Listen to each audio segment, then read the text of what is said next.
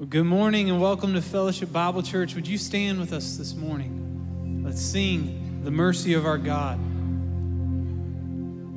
And praise the Lord, His mercy is more.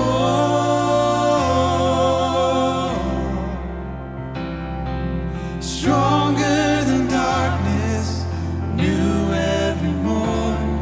Our sins, they are many, His mercy is more.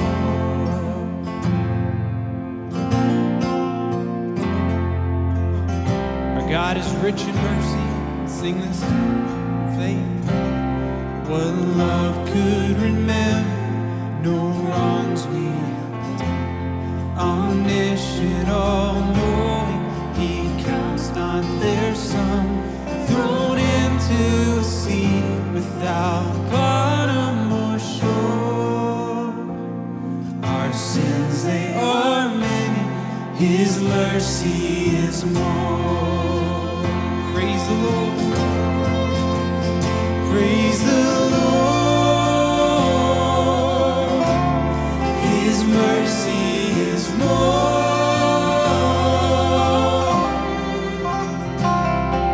Stronger than darkness, new every morn. Our sins, they are many, His mercy is more.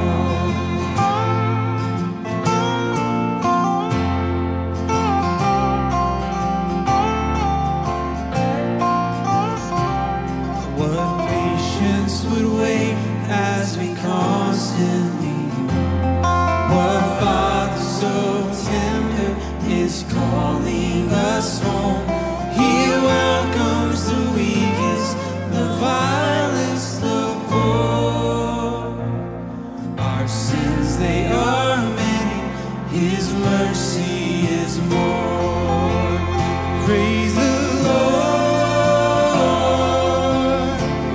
His mercy is more.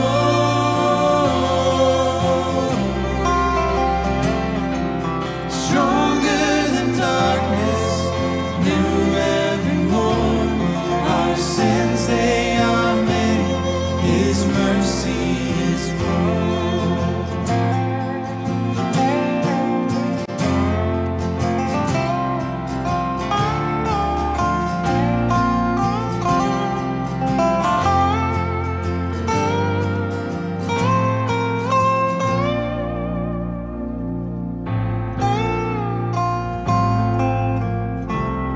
What riches of kindness He lavished on us. His blood was the payment, His life was the cost. We stood neath the debt we could never afford.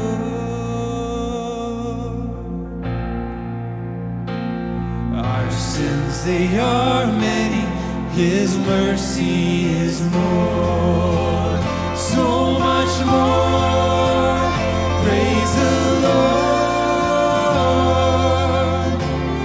His mercy is more.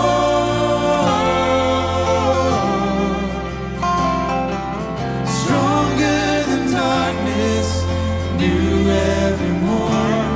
Our sins, they are many, His mercy is more. Our sins, they are many, His mercy is more. Our sins, they are many, His mercy is more.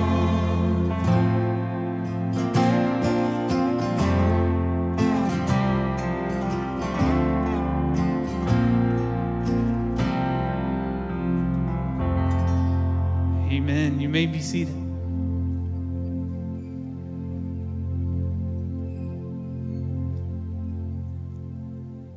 Good morning, Fellowship. My name is Derek Horn, and this is Beth Davies, and we are part of the Springdale community team.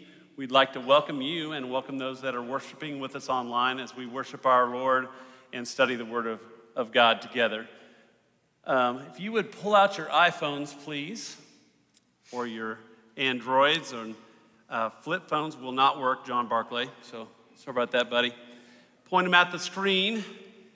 and you will find out everything that is happening here that is important at Fellowship.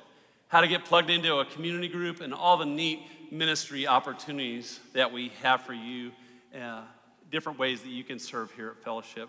And after you do that, please check out the video. 3, 2, 1, At the count of 3, when children open the shoe boxes, they're so excited. Those faces just transform. Yeah, these kids behind me are so excited because they've just received their boxes. The mouth is wide open, the voice is raised, smiles are all over. That box brings joy. Peace bless you. It's a gospel opportunity. It's the chance for the children to change the entire life. That's what I love about Operation Christmas Child. It knows no borders, it knows no boundaries. It's all about sharing the name of Jesus Christ. Churches are doing big things with Operation Christmas Child. Everybody out there who packs shoe boxes, they are spreading God's love. It has maximum impact in the worldwide kingdom of Christ. I mean, what better thing could you do than be involved in fill shoe boxes?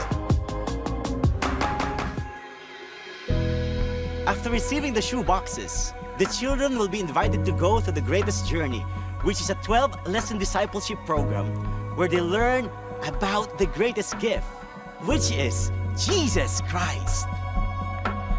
After a child completes the greatest journey, they graduate and receive a Bible in their own language.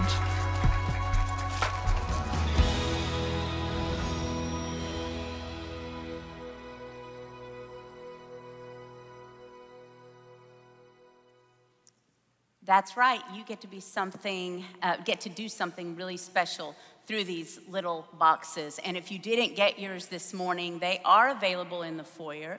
You just today can get those after you exit the side doors. If you could loop back around to do that, that will help us with the traffic flow.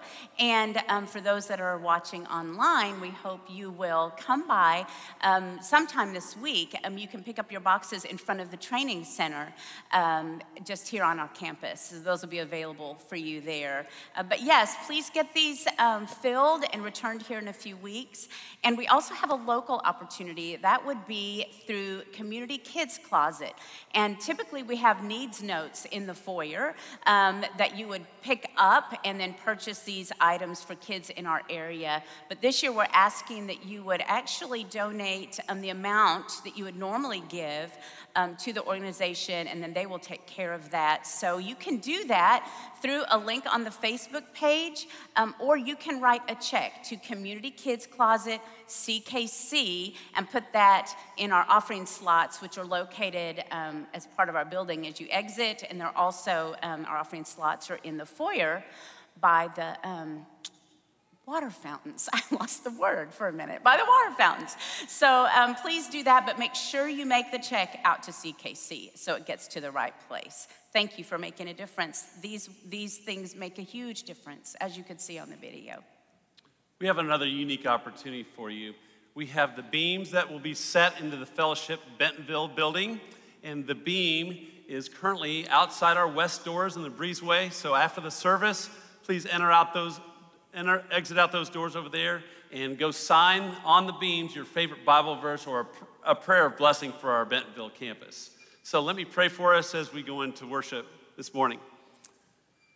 Father God, we love you, and we thank you for this wonderful opportunity that we have to honor as you, as our Savior and as our King, Father. And as we study your word, God, we thank you that your word does not return void, and that it is sharper than any double-edged sword, God. We pray that it would pierce our hearts and help us to move forward in faith in our walks with you. In Jesus' name, amen. Can you believe that it's already November 1st? It's crazy, isn't it? It's starting to feel like winter outside. And this month we have the joy of practicing thankfulness. And so if you've been around Fellowship for a few years, you probably know that we have a tradition around here, and it's our Thanksgiving share service. And this year, in light of COVID-19, we are going to be doing our Thanksgiving share service a little bit differently. So we invite you to share your gratitude with us via video. And so if you go to the website on the screen, fellowshiprogers.org/Thanksgiving share, you will find instructions, and we would love for you to share how God is working in your life, in the life of your family, in the life of those around you, and share your gratitude. This morning, I want to take a moment and reflect on God's goodness, and I pray that His goodness would lead us to gratitude and worship. So would you stand with us this morning? Let's look at James 1, verse 17. Would you read this out loud with us? Let's read the Word of God.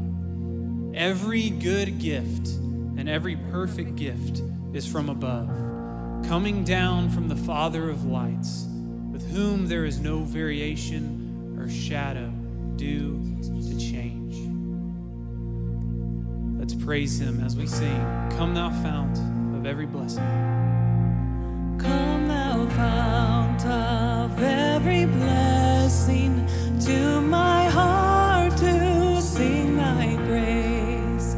Streams of mercy never ceasing, call for songs of loudest praise.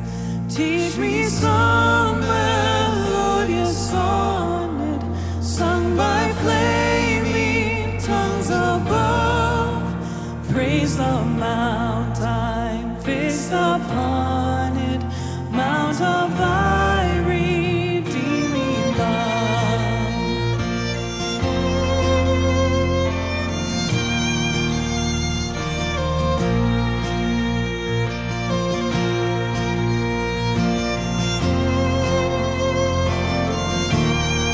He is our hope, we sing.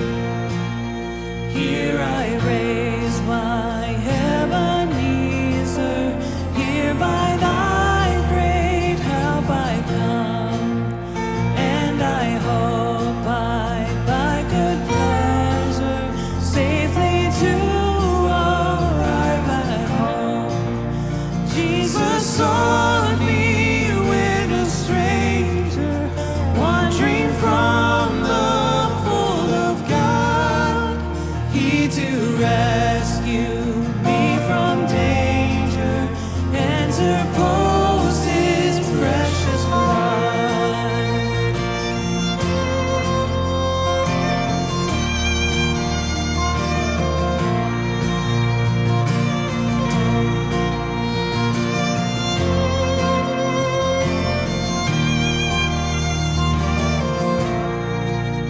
Oh, to grace, how great a debtor daily I'm constrained to be. Let Thy goodness, like a fetter, bind my wandering heart to Thee.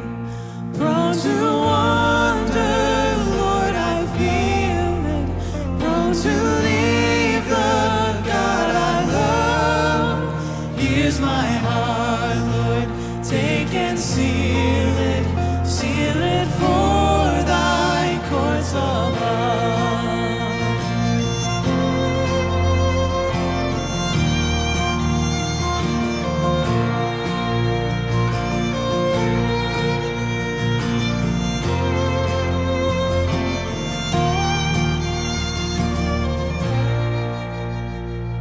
Amen. You may be seated. This morning, I want to invite you, like I did earlier, to gratitude, invite you to lament. Lament is often called a song of sorrow that is also a prayer to God. And it's more than tears or a venting of emotion. It is a Christian way of pouring out our frustrations to God, pouring out our fears and our sorrows. And the purpose is a renewed confidence in God's purpose. So I'm going to sing a song over you this morning that was written by one of the worship pastors here, Seth Prim. And it's Psalm 77, a psalm of lament. And as we sing this, I want you to practice these 4 steps. Pastor Mark Vrogup says that there's 4 steps in the process of lament. Step 1, turn to God. And step 2 is to bring your complaint before him. Step 3 is to ask boldly for help. And the last step is to choose to trust God. So whatever it is that is going on in your spirit this morning, whatever's going on in the world around us, whatever's going on, friends and family, lay it before God. We have the opportunity to lament. So be aware of his presence as we rest in his word this morning and as we sing.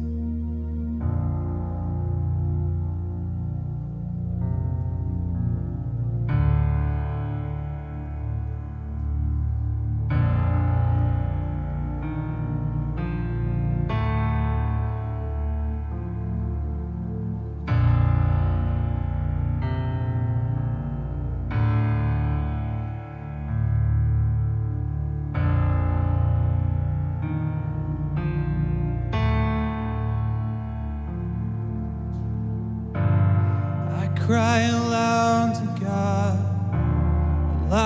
God, and he will hear.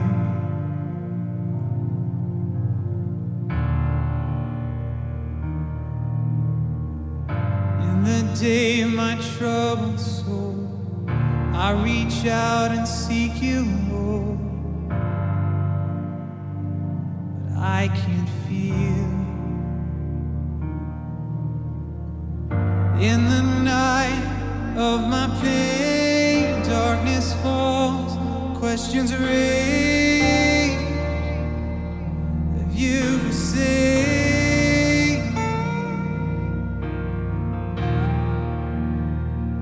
Oh God, have you left me? Oh,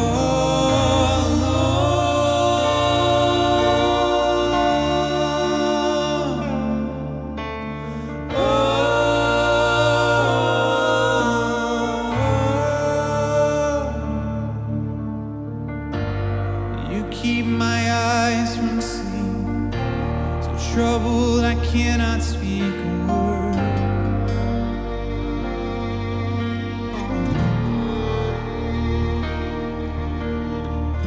I consider the days of old when I felt your love, held your hold. Where have they gone? In the night of my pain, faith is fled, doubts remain. Have you forsaken?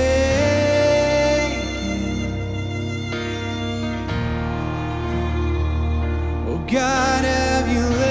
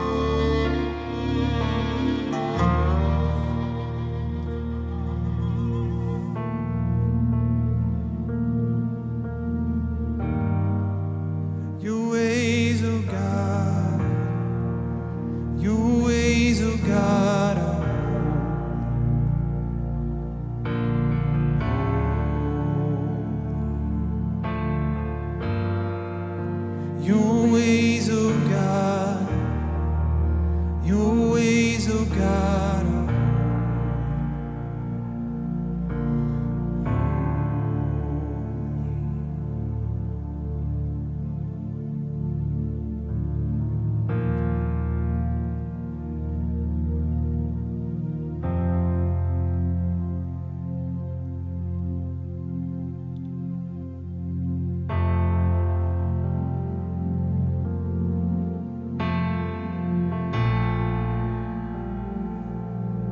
are ways, oh God, are holy. We acknowledge that our hope is found in you. So we sing, come, Lord Jesus, come. And all who are thirsty, and all who are weak, come to the fountain. Dip your heart in the stream of life. Let the pain and the sorrow be washed away in the waves of his mercy.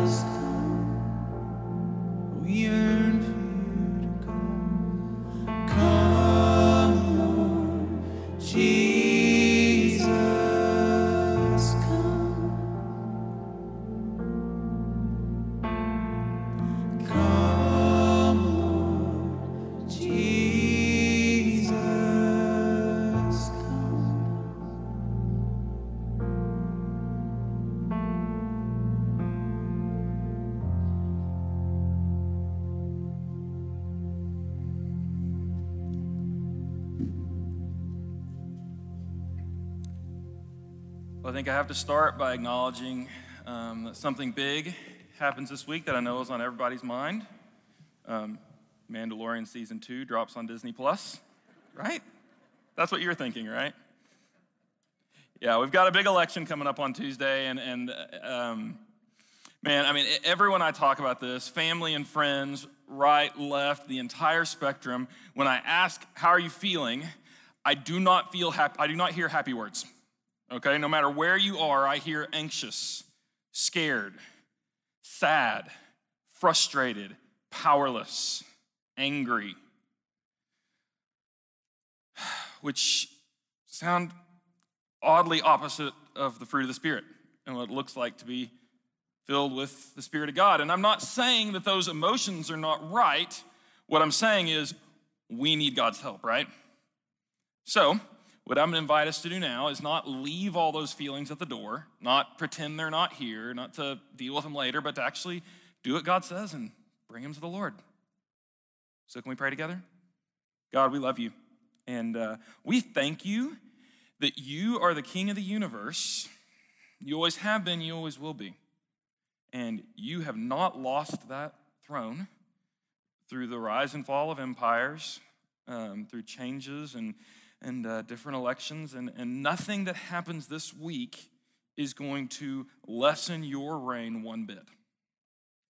And so, Lord, I pray that we'll take comfort and peace in that wherever we fall, whatever our political leanings are, whatever our hopes and fears are for this week, Lord. I pray that we'll put all of our confidence and hope in you. Lord, I pray that, that your kingdom would come and your will would be done on earth as it is in heaven.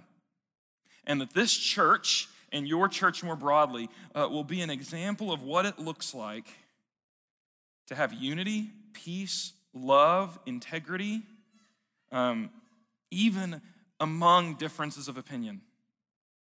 That we would be a church that could walk with courage and faith and hope and peace and love across the aisle, across all of our differences. Could we model that this week, Lord, and in the weeks to come? We entrust our community, our nation, our people to you. We want to follow you with courage and faith. Come what may. We love you and pray things in Jesus' name. Amen. We buried my grandfather this fall. It was I had never preached a funeral, and so my first funeral was my granddad's funeral. And odd things happen around death. People who do not have an inclination to be philosophical are suddenly asking philosophical questions, like what's a soul? And how do you measure the meaning of a life? How do you come to terms with how short our lifespan seems to be? What happens to a person when they die? Suddenly, as I was standing there at the visitation, all of these questions are welling up, and I see all these different emotions raging with the people around me. And we're going to find this morning in 1 Thessalonians chapter 4 that Paul is speaking directly into that situation. He's speaking to people who are grieving loss. And he's going to bring the truth of the gospel to bear on grief. And one of the things that we need to remember when we come to this is the situation that was going on in Thessalonica. Remember, Paul had started this church. He was doing what he normally does, where he brings them to faith in Jesus, and then he starts instructing them in what it looks like to follow Jesus. Many of these people are coming from non-Jewish backgrounds, so they have very little familiarity with the God of Israel. But because of persecution, Paul got driven out of town early. He didn't get to finish his normal instruction. And what we're going to find this morning is that it seems like something was incomplete in the Thessalonians' understanding of the hope that we have in Christ. And so Paul's going to address that. Take a look, if you will, in 1 Thessalonians chapter 4, verse 13. That's where we're going to begin. In 1 Thessalonians 4:13, Paul says, "Brothers and sisters, we do not want you to be uninformed about those who sleep in death, so that you do not grieve like the rest of mankind who have no hope. Okay, so this is Paul's big idea. This is what he's going after here. He says, I don't want you to be ignorant. I don't want you to be lacking in the truth about what happens to our brothers and sisters in Christ who have died. I want you to know. Apparently there was a threat that they wouldn't know. Apparently there was something lacking in their understanding. He says, I want you to know the truth for a purpose. And that purpose is so that when you grieve, you don't grieve like the rest of mankind that doesn't have hope. Now, what Paul is saying is that something about our theology, something about the truth we know in Christ is going to transform the way grief works.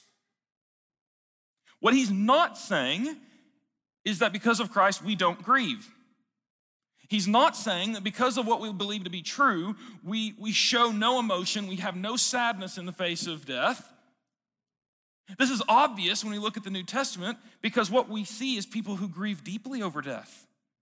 When Jesus came to the grave of his friend, he wept. When Stephen was martyred in the book of Acts, they mourned him deeply. When Paul had a friend who was very, very ill, he got better, and Paul said, I'm so thankful that I was spared intense grief if he had died. Paul is not saying the Christians should not grieve. He's saying that kind of grief will be transformed. So the first thing we need to do is we need to give ourselves permission to grieve. Now, I don't know what your experience of church and emotion has been, but traditionally, we tend to find ourselves in one of two ditches. One ditch looks like saying the purpose of faith is to chase after a kind of emotion, to try to find a religious experience that'll make me feel something. And that is the goal of faith. In a pendulum swing reaction to that, we tend to say, let's remove all emotion from faith. Emotions are flighty and unreliable. They can't be counted on. So make your faith built around fact, not emotion. Get emotion out of it. And when we do that, we fail to recognize that God designed us with emotions. He designed us to feel things for a purpose. Now, my own personal experience is that for about 20 years, I was emotionally constipated. And what that means is that I didn't want to let any of the bad emotions out, so I just wound them up really tight into a big giant ball of anxiety. And I didn't know what to do with it. And it numbed so much of the things I needed to feel until I was given the gift of Disney's Inside Out. Now, in this one beautiful moment, Bing Bong, the part elephant, part dolphin, part cotton candy, has just lost something dear to him, and two different emotions are going to try to help him work through his loss. Take a look at how it plays out. Well, hi.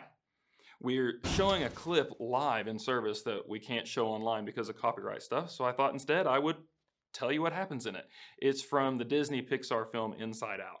And in this scene, the imaginary friend Bing Bong, he's part elephant, part dolphin, and mostly cotton candy. He experiences an intense loss when his magic rocket ship is thrown away. And as he sees this rocket that's really dear to him disappear over the edge of a cliff, he just kind of collapses into inactivity. And this is a problem because they're on a mission. They got to get somewhere. And Joy knows she's got to get him up, this other character, Joy. And so she walks over and she tries to distract him out of his grief by being silly, by trying to tickle him, trying to do everything she can to get him moving again. And none of it works. He just sits there. And then another character, Sadness, walks up and sits down to him and next to him and says, I'm sorry they took your rocket. It's gone and you're never going to see it again. And Joy panics and goes, what are you doing? You're only making it worse. And Sadness says, I'm sorry. And she looks back at Bing Bong and he says, it was so important to me. That was the last thing I had of his best friend Riley. And Sadness goes, yeah, you must have had a lot of adventures on that. And now it's gone. That's really sad. And he turns and he just starts crying. And he gets all of his tears out, and then he looks up and he says, okay, thanks. I feel better now. And he gets up and he starts leading him on the way for the rest of their mission. And Joy is completely flabbergasted. She says, Sadness, how did you do that? And Sadness goes, I don't know. I just... And then the scene cuts and we go on.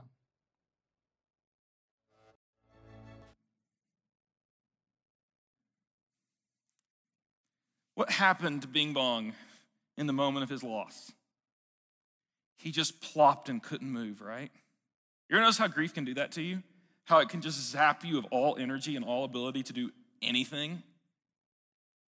I think that's actually a gift. You see, I think one of the primary purposes of emotion in our lives is to draw our attention to what is valuable. It helps us to recognize what's most important to us. And grief is like this just restrainer that forces us not to move past the loss of something valuable. It forces us to stop and recognize that something has been taken. Now, this is often really inconvenient, right? There's never really a good time to shut life down. And so there's gonna be this impulse that we gotta keep going. You can't slow down, you can't stop, there's stuff to get done. So what did Joy do? What was her attempt to keep Bing Bong going? Did you hear the first word she said? Hey, we can fix this. She came in trying to shut off the grief, shut off the sadness, and move on as quickly as she could with proposals of how we can make it better, distractions and games and silliness. Did you notice Joy's body language the whole time? She was constantly leaning away from him. She was constantly moving and active, showing we got to keep going. We cannot stop. Contrast that. What did Sadness do? She came and just plopped next to him. Everything about her body language said, I'm good to sit here a while. I don't have anywhere to go.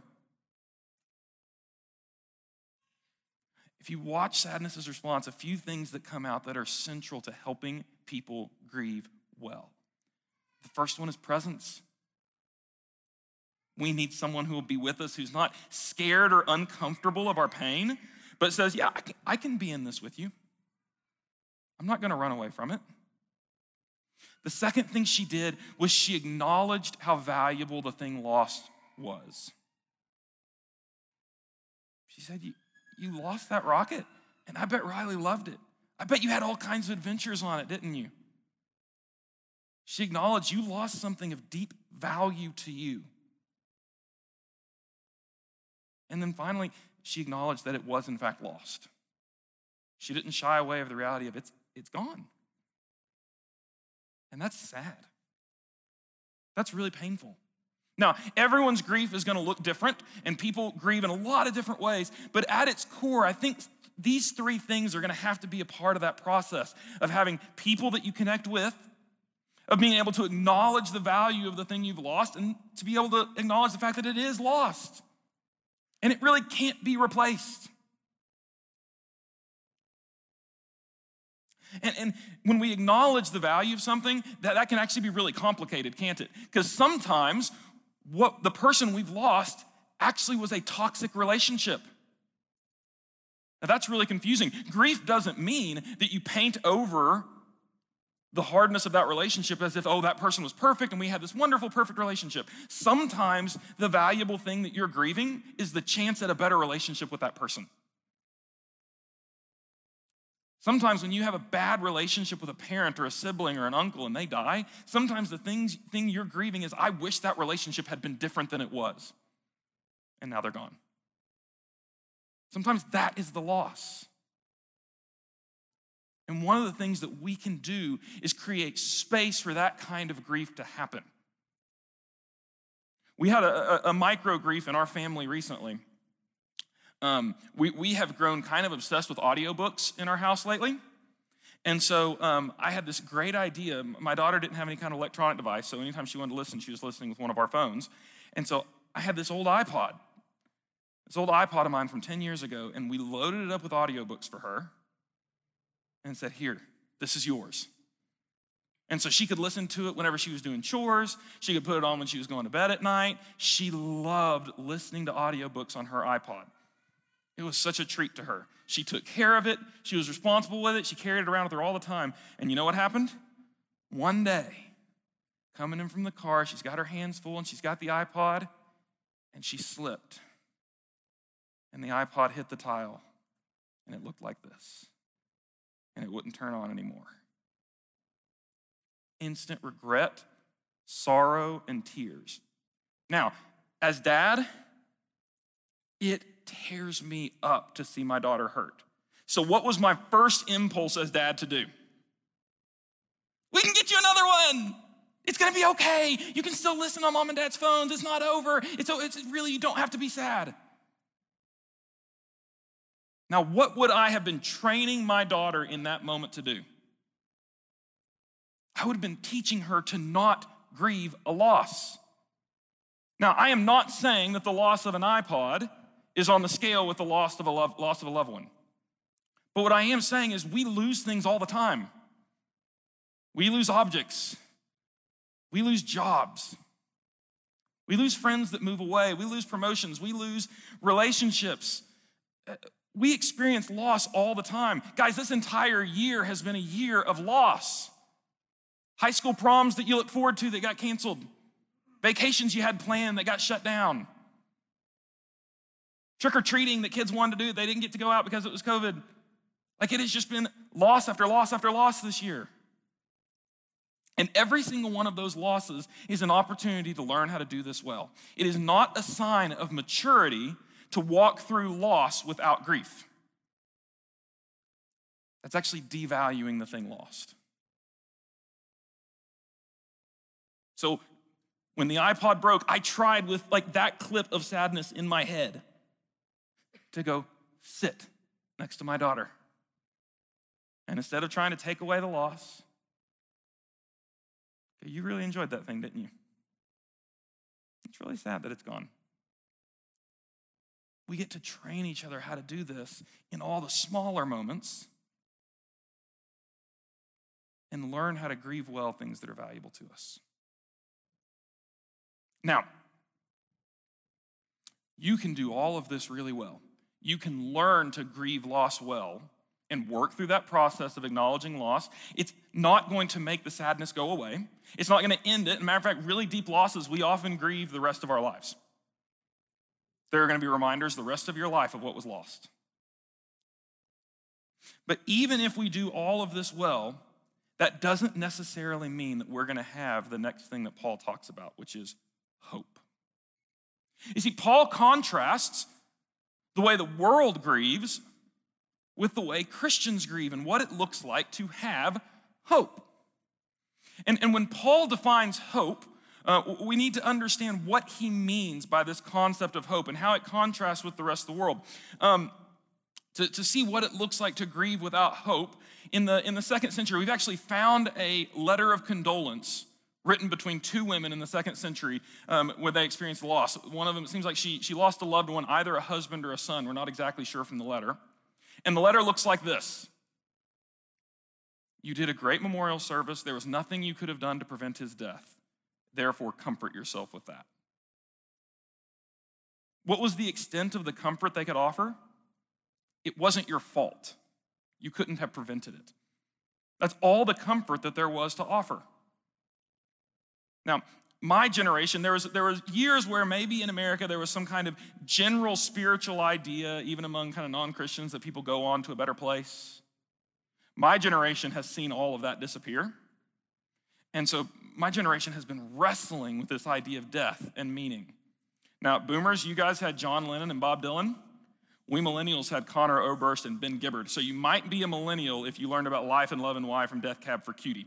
And Death Cab was frequently writing songs wrestling with the meaning of death. And one of their most popular songs on the topic went like this. Love of mine, someday you will die, but I'll be close behind. I'll follow you into the dark.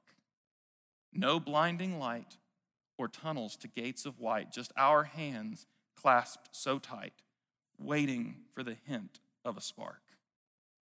If heaven and hell decide that they both are satisfied and illuminate the no's on their vacancy signs, if there's no one beside you when your soul embarks, then I'll follow you into the dark.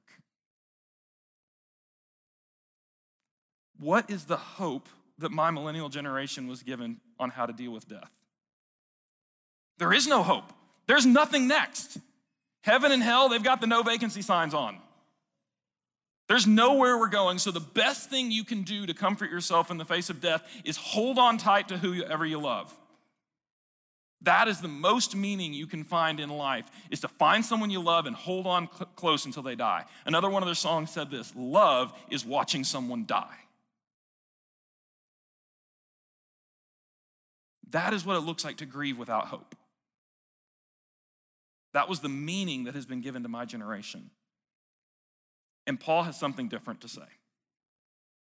And to understand what Paul means by hope, we have to define the difference between biblical hope and the way we use the word hope in America today. When we say hope, what we really mean is wish, right?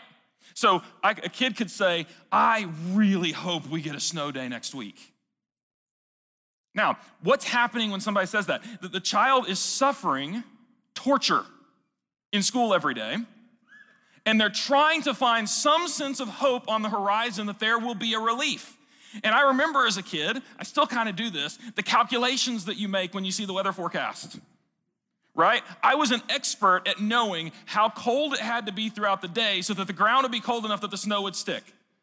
Suddenly, science means a lot to children when there's the possibility of snow. And you hope for that snow day. You hope for that possibility that your current suffering will be relieved by a snow day.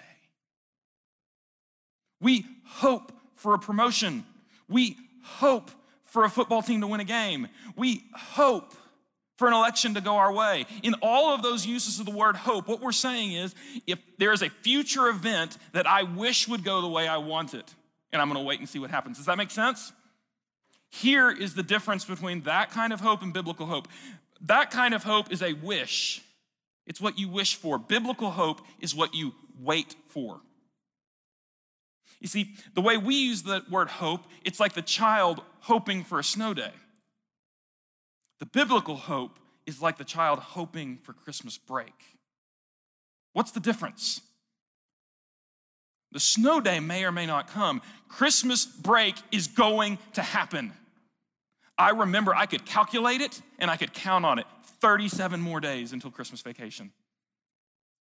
And that certain future of relief is what helped me to survive the cruel and unusual punishment of school.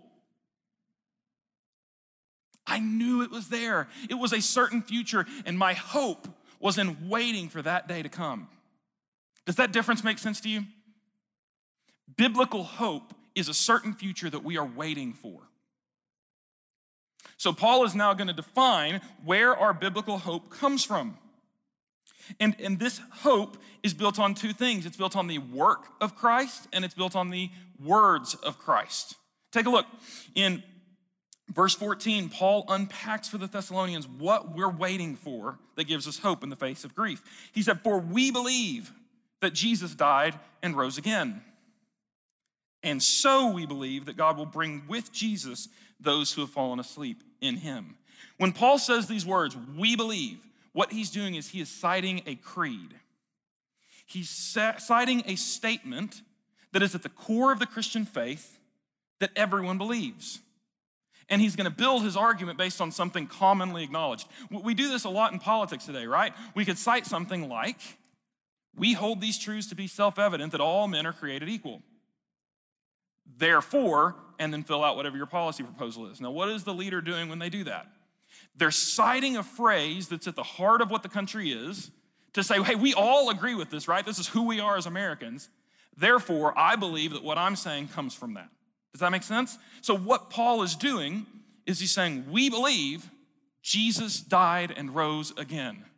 Core Christian conviction.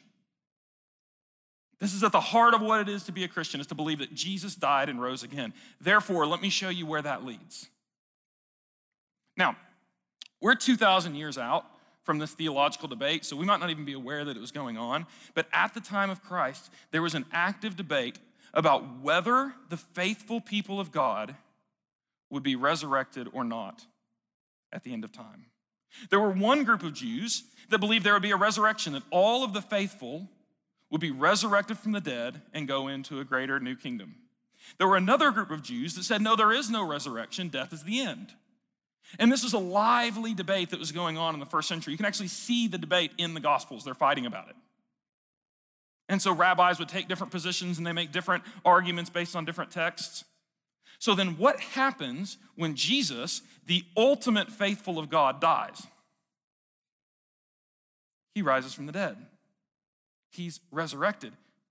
That settled the debate. We now have evidence. Okay, we know what happens to the faithful in God. They're resurrected. Because the faithful one, Jesus, died and rose again. Therefore, the theological question has been solved. If Jesus rose from the dead, then all the other who have faith in Jesus are going to rise from the dead too. Paul's making a theological argument that we know what happens to believers when they die. They'll be resurrected. So first he makes the theological argument. In front of the train. He's going to make an argument based on the teachings of Jesus himself. Look at verse 15.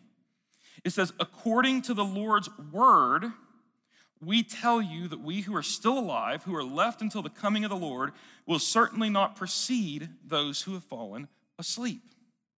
So now he's going to appeal to the actual teachings of Jesus himself about the concept of the coming of the Lord. Now, this phrase has actually been all over 1 Thessalonians, this idea of the return of the Lord. Look at this. It ends, the idea that Jesus is coming back ends every chapter in this letter. Take a look at this list here. 1 Thessalonians chapter 1, to wait for the Son from heaven. Chapter 2, will glory in the presence of our Lord when he comes. 3, when our Lord Jesus comes. 4, the coming of the Lord. 5, the coming of our Lord. Do you see it?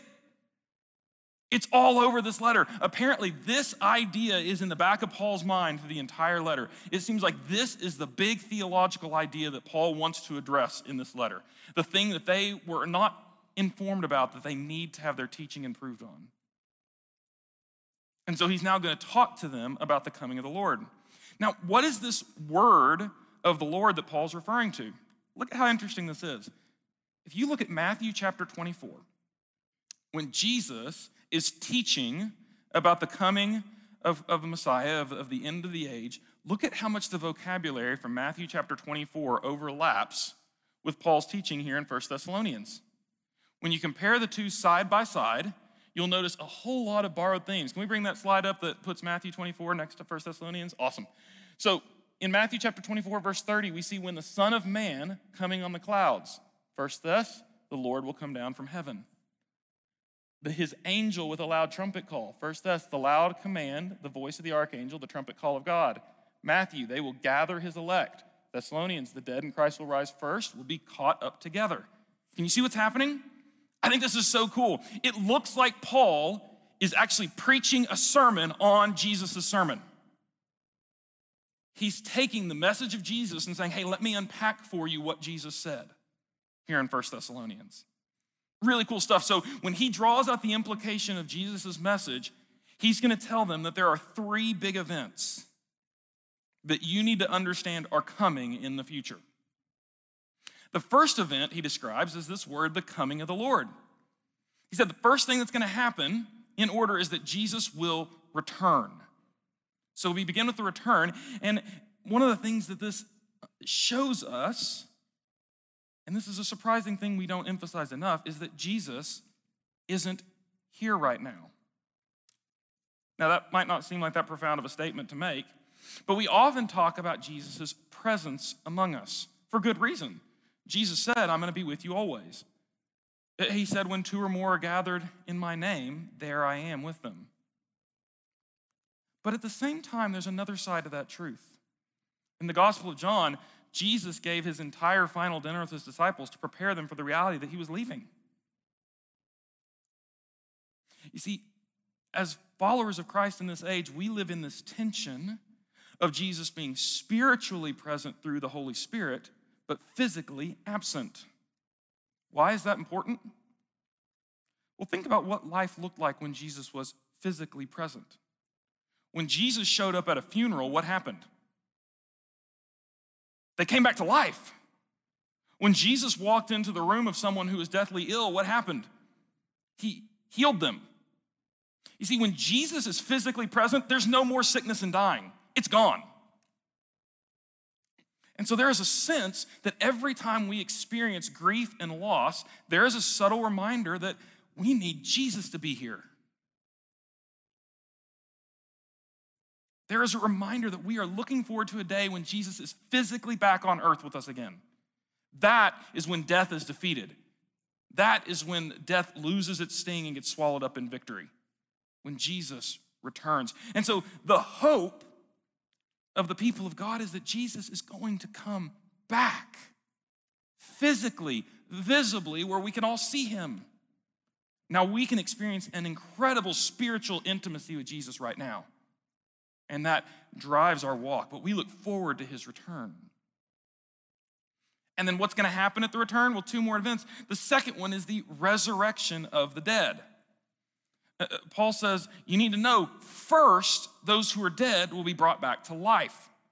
It seems like, we're not certain, but it seems like the misunderstanding that the Thessalonians had was they had been taught to look forward to the return of Jesus when they'd be caught up together with him. So they're excited about Jesus coming back, and maybe they hadn't gotten the information about what would happen if somebody died before then. So it seems like their panic was, when the first believers started dying and Jesus hadn't come back, they went, wait, does that mean they're going to miss out on the return of Jesus? Does that mean they're going to miss out on the kingdom? And Paul went, oh my goodness, you need to know about the resurrection. No, the dead in Christ don't miss out on the good things that are coming. They're going to be risen first. So he said, Jesus is going to take all those who have died in Christ. They're going to be risen from the grave. They're going to be given new bodies. And then the third event is what we call the rapture.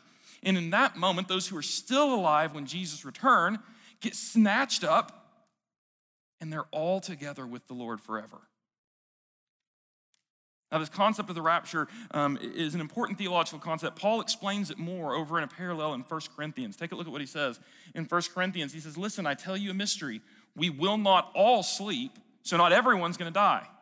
There will be some people who will still be alive at the return of Christ. We'll not all sleep, but we'll all be changed.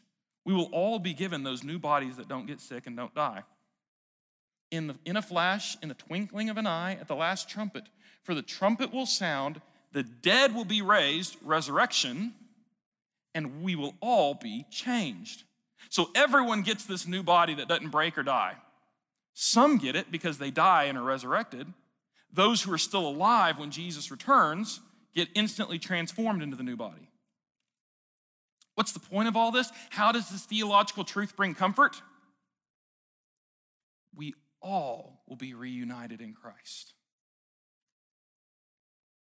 Now, this issue of the rapture becomes a theologically dicey one when you try to put it on a timeline, specifically in relation to something called the tribulation and God's judgment on the world. And there's a lot of theological nuance that takes a lot of skill to be able to unpack the scriptures and wrestle with those issues, which is why I'm going to let Mark Schatzman wrestle with it next week.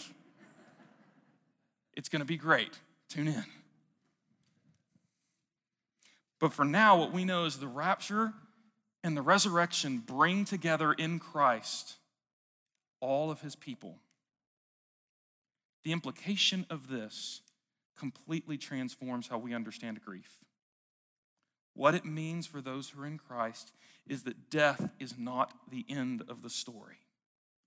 Death is not a period, it is a comma. Now, is there real grief to be separated from your loved ones?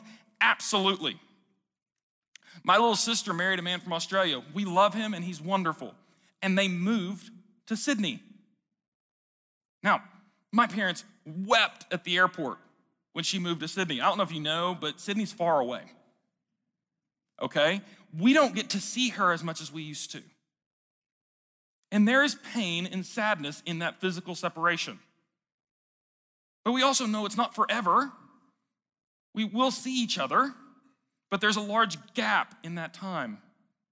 In a much bigger way, death separates us from loved ones. And there is loss, and there is pain, and there is grief in that separation. But what the gospel says is that that separation is not forever. That there will come a day when we are all reunited to Christ, and are with him forever, a giant family reunion where we see the loved ones who have died and will be with the Lord forever. And out of this truth, Paul gives the first command of the entire letter of 1 Thessalonians. He hasn't given a single command yet. And then in chapter 4, verse 18, the first command comes, therefore, encourage each other with these words. You're gonna have to remind each other. Now, this is a better kind of comfort than those two women were able to offer in the 2nd century, isn't it? This is better than just, there's nothing you could have done to prevent it. This comfort says that this pain and loss will not be forever. Now, can I offer a warning? We don't skip over grief to get to the comfort. You still have to value the loss, acknowledge the sadness. If you go to any funeral around here, what you're going to hear is the pastors are going to try to do both. They're going to try to create space for people to grieve and acknowledge loss and offer the hope of the resurrection. Grief and hope, pain and expectation mingled together. This is what the gospel does for us in the face of death. So we want to be a community that does this well together. In our small groups, in our community groups, we want to be a place where we can grieve together, acknowledge sadness, and offer hope. And we have an incredible ministry here that I want to make you aware of. If you are in an intense season of grief, I want to tell you about Grief Share. Grief Share is a ministry that allows people to come together in a concentrated time and work on this process of grieving with hope. We have 2 opportunities coming up. First of all, on November 10th, we're going to have a seminar on surviving the holidays. The holidays are particularly difficult on people who are grieving. You have this time when loved ones are spending special presents together, and that accentuates the absence of the one lost. So we're going to have a time to just work on it. Hey, what does this look like? And then launching in January, we'll have our next Grief Share group where you can walk alongside some people who are dealing with loss and experience grief and hope and encouragement together.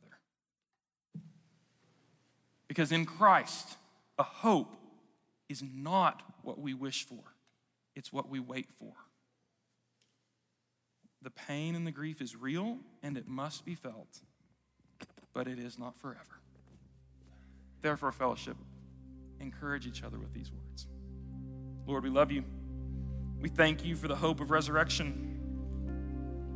We thank you that you are with us in our pain. We thank you that you are spiritually present by your Spirit, and we thank you that you are coming again. So, Lord, give us hope.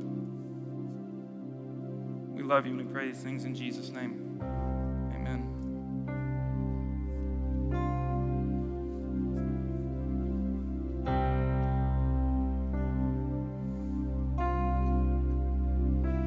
When peace like a river attendeth my ways, when sorrows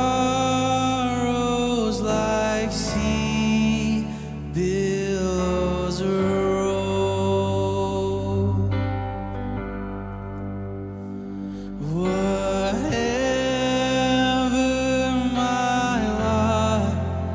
thou hast taught me to say, it is well, it is well with my soul. It is well, it is well with my soul. It is well, it is well with my soul.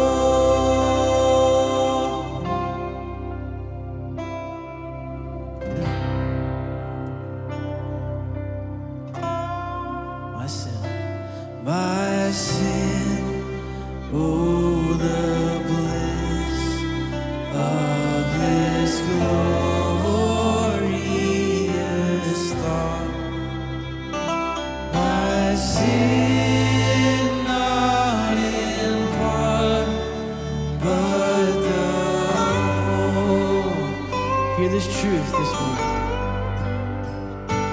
Is nailed to the cross, and I bear it no more.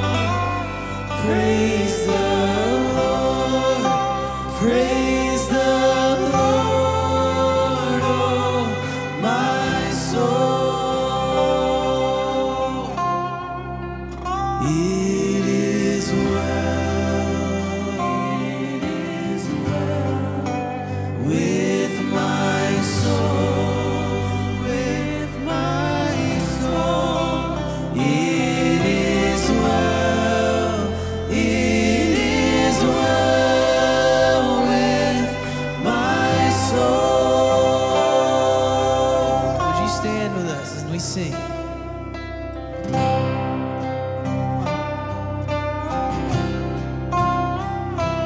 And Lord, haste the day when my faith shall be silent. The clouds be rolled back as a scroll, and the trump shall resound, and the Lord shall descend. Even so, it is well with my soul.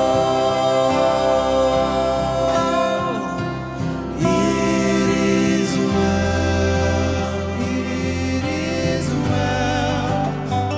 with my soul, with my soul.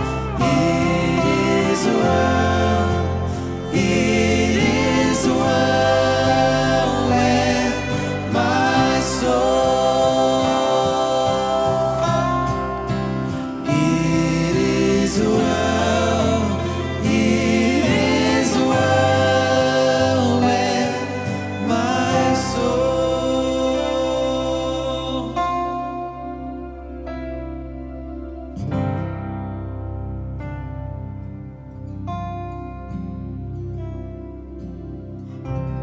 Father, we look to you as our hope for eternal life, our hope for peace and joy in this life.